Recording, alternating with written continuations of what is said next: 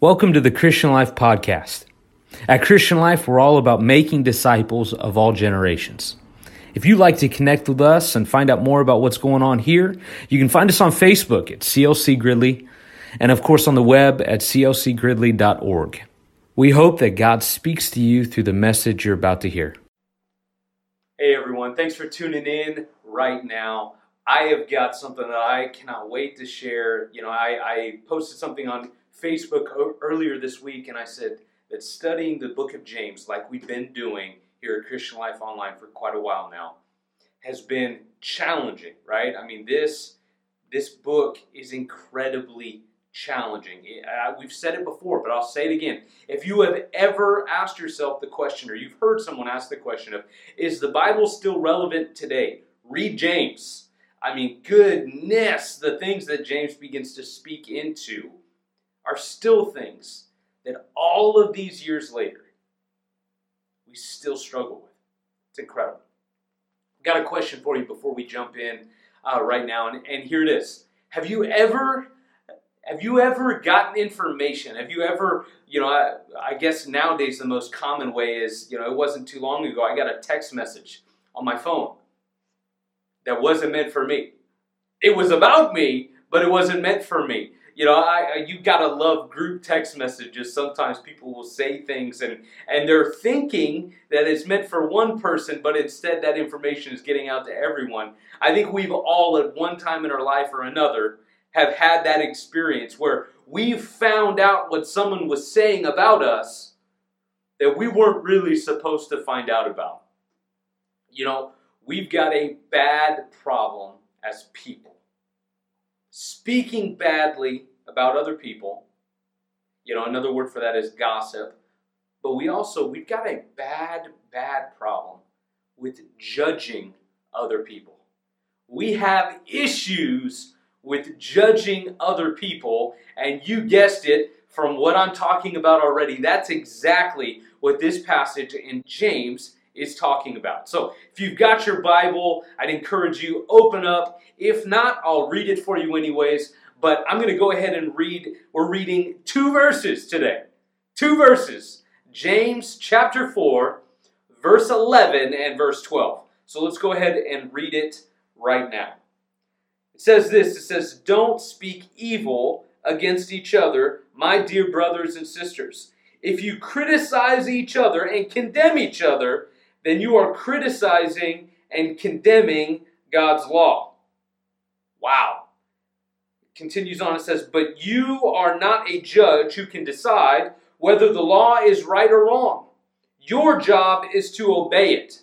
Another translation says, it adds this another little sentence in at the end. It says, your job is to obey it, not judge whether it applies to you or not.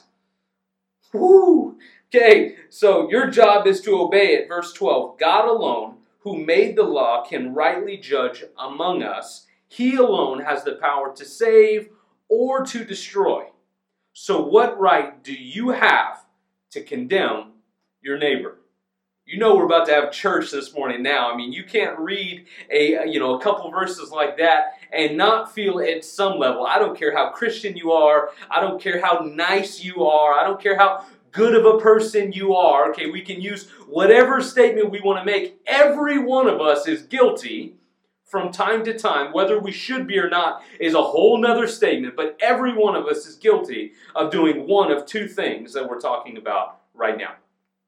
Speaking negatively, criticizing, condemning someone else because of something they do, something they say, because we don't like that they wore a red shirt today. That's just not their color.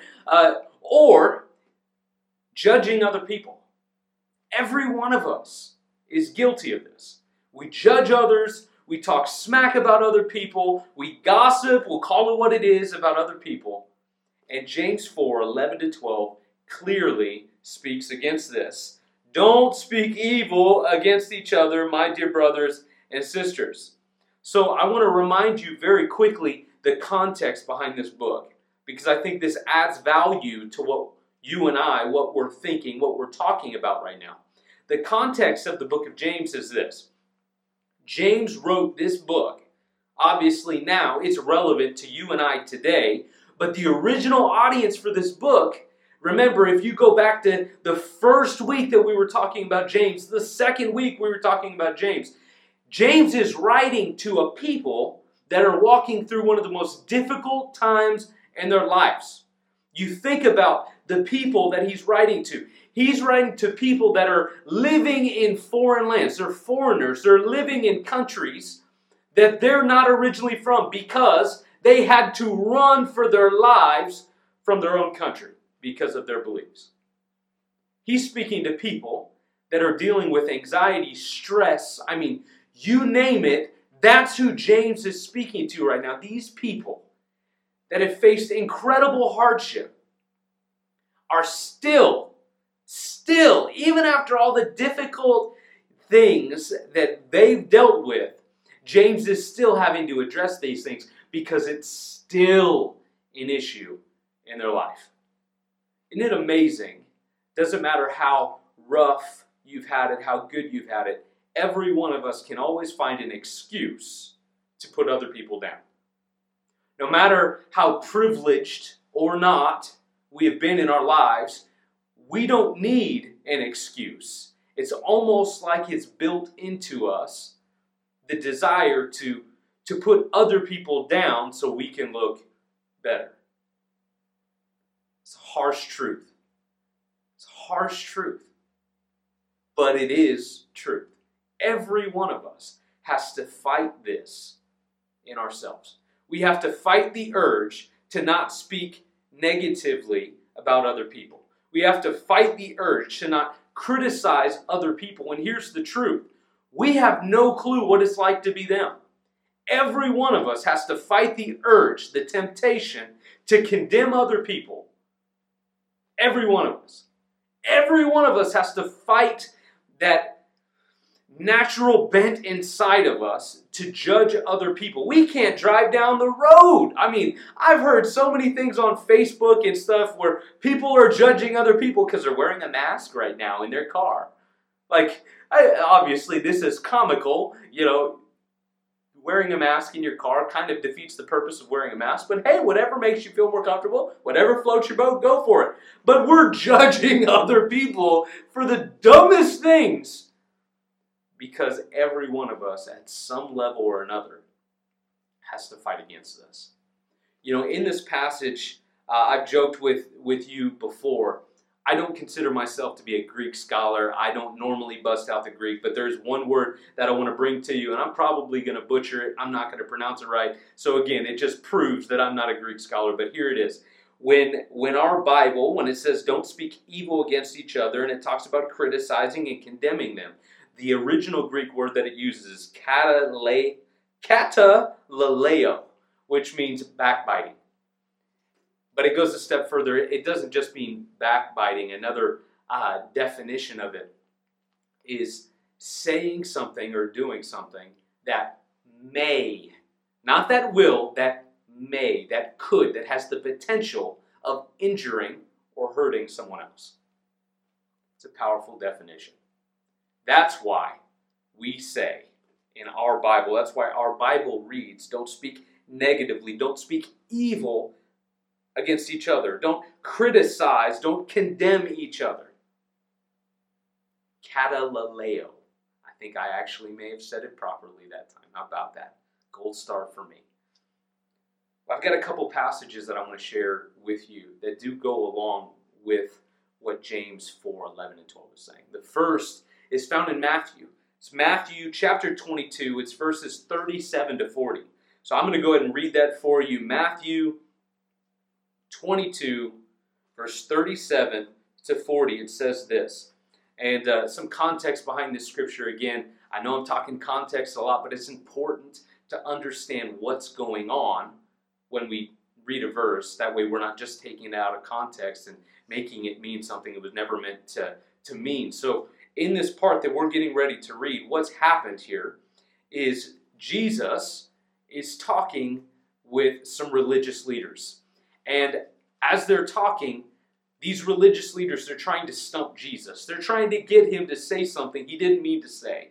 And it actually says in the paragraph right before it, in 34 to 36, it says that one of these religious leaders, who is actually an expert in the law, tried to catch Jesus up by asking him, it's verse 36, it says, "Teacher, which is the most important commandment in the law of Moses?" Now, again, modern day equivalent, think of a lawyer, okay? A lawyer, he knows what's going on, asking a question with the exact purpose of trying to catch us and trip us up.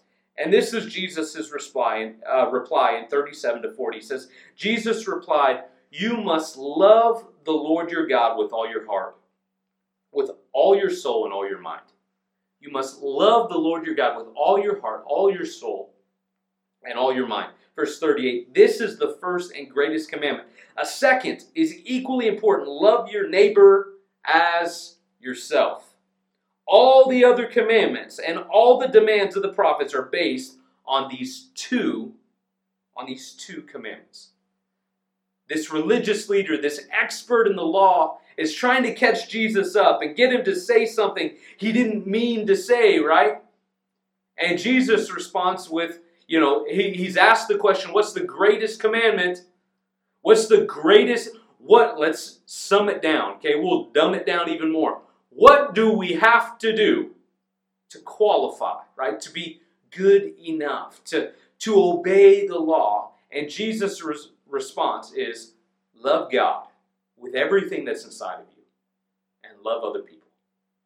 You do those two things. Everything else. If you love God and you love others, you're not going to cheat with someone else's wife. If you love God and you love others, you're not going to steal from other people. You're not going to you're not going to murder someone. You're not going to covet what they have because you love them. Everything, all of the 10 commandments is summed up in those two statements. Love God, love other people. There's a couple others. Obviously, what I'm trying to answer for you is because if you're like anything like me, as I read, "Don't speak evil against each other, my dear brothers and sisters. If you criticize each other and condemn each other, then you are criticizing and condemning God's law." How is speaking negatively, how is speaking evil, how is criticizing, how is condemning other people condemning the law, right? We're not condemning, we're not speaking evil of those of the law, we're speaking evil of those people. And I'm trying to connect the dots for you and help you understand how James, what footing he has to make a statement like this. That if you speak evil against someone, you're speaking evil against God and the whole law. And that's Matthew 22. We're directed to love God, love other people. Romans 13, 8 to 10. We're not going to read it. But I'd encourage you, go look it up yourself. Romans 13, 8 to 10. This is Paul. And he's basically echoing exactly what Jesus said. He says, hey, if you love God, you love other people, love satisfies everything else. Love satisfies the law. Saying the same thing. There's another passage we're going to read. It's Matthew 7, verses 1 to 5. Some of you may be familiar with this, but Matthew 7, 1 to 5. Again, this is Jesus speaking. And he says this. 7:1 of the book of Matthew. He says, "Stop judging others, and you will not be judged. For others will treat you as you treat them." Others will treat you as you treat them. Whatever measure you use in judging others, it will be used to measure how you are judged. And why worry about a speck in your friend's eye? We're getting into it now. Why worry about a speck in your friend's eye when you have a log in your own? How can you think of saying, "Let me help you get rid of that speck in your eye," when you can't see past the log in your own eye? Hypocrite. This is verse 5. Hypocrite. First get rid of the log from your own eye, then perhaps you will see well enough to deal with the speck in your friend's eye. Now, let's get this straight. In case you're not understanding what Matthew 7, 1 to 5 is saying, it's saying this. You have your own junk to deal with. Before you worry about correcting someone else, before you worry about gossiping about somebody else before you worry about criticizing someone else and their temptation, their struggles, their weakness. Deal with your own. Deal with your own stuff. Figure out what's going on in your own life. Because until we figure out what's going on in our heart, until we win the battle against those temptations that we have in our life, we have no ground to stand on in pointing out the weaknesses, the failures in other people's lives. That's where the log and the speck thing comes out. There's a lot of passages that we could be talking about. Another one, John 13, verse 34 to 35, it says, "So now I'm giving you a new commandment, love each other, just as I have loved you." This is Jesus speaking. "Love each other, just as I have loved you. You should love each other. Your love for one another will prove to the world that you're my disciples." Can we be honest? Christians don't have a good name in our world. And it's not just because we're discriminated against. It's not just because, a lot of it, let's just cut straight to the chase. A lot of it is because we live our lives, we act, to make a bold statement, we resemble a whole lot closer what Jesus was speaking about in Matthew 7, 1 to 5, than we do some of these other passages about loving God and loving others. We resemble what Jesus is speaking at when he says, hypocrite. It's not the world's fault that we have a stereotype of being hypocrites and being judgmental. You know whose fault that is? That's our fault. Because we've chosen to look at the speck in other people's eye instead of dealing with the log in our own eye.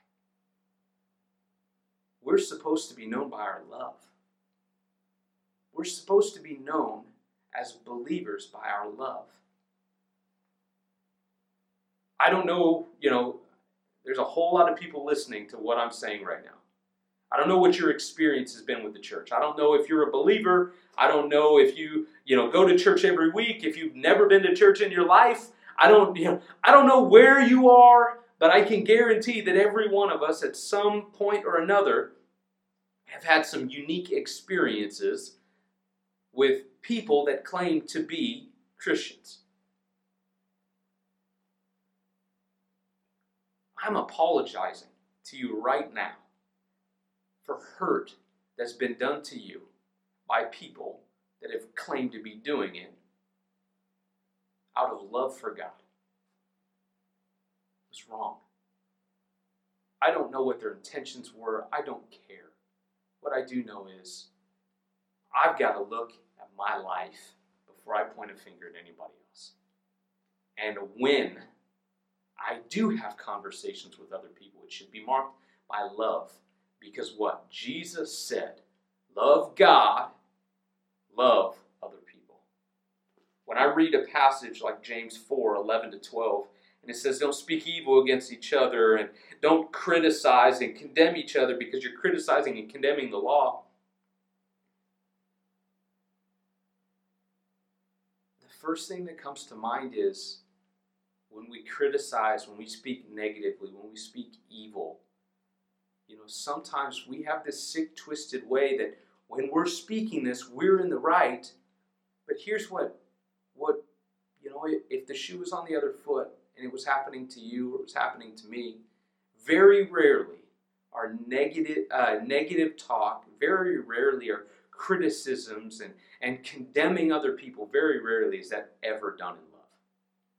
In my entire life, I can probably count on one hand the amount of time of people coming to me and speaking to me, and I knew without a shadow of a doubt that they were having a hard conversation with me, an uncomfortable conversation with me, because they loved me and they wanted me to get better. We need to do everything in love. We need to do everything in love. James goes a little further James goes a little further in verse 12 when he begins to talk about how it's not our job. It's not our job to speak negatively, to criticize, to condemn other people, that's God's job, because He's the one who created the law. He's the one that saves and destroys. He's the one. It's His job, not our job. You know, when we talk about this and you know, I make a statement like, hey, it's not our job to judge, to criticize, it's not our job to do this, the first thing people often bring up is, well, I'm correcting, or, you know, whatever. And I do want to take just a second, and I'm not going to make this into a big thing, but there is a difference between discerning and judging. You know, as a Christian leader, as a pastor, there are some times that I've got to have difficult conversations with people. And I've got to make sure that my motives are correct, right? That I'm in the right, that I'm loving them. But there's a big difference between discerning that something is going on and judging someone. If before I ever have a conversation, I realize that this is a judgmental thing, that conversation doesn't happen. There's a big difference between discerning, right? Between God showing me, hey, there's something going on here, and you need to guard yourself, right? I can't tell you how many times we'll get out of the car at a grocery store or at Walmart or something like that, and you know, there's just somebody that looks a little sketchy, right, hanging out off to the corner. I'm not judging that person when I tell my family, hey, be careful, you know, stick tight, let's go. I'm discerning something. I'm discerning that there's something going on there, right? It has nothing to do on how they look or anything else. It has to do with just a gut feeling that I've got that something is off. The biggest in my life, you know, for some people this can be a hard, you know, road to navigate, the difference between discerning and judging. But the biggest thing that I've found is this. Discerning is usually personal. It's usually for yourself.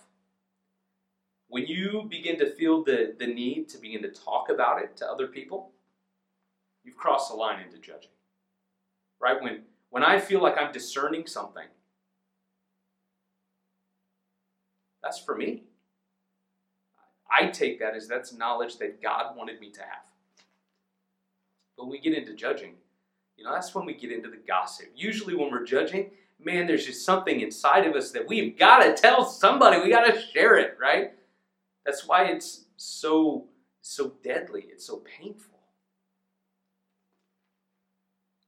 I want to end right now with a passage from Romans 13. Romans 13.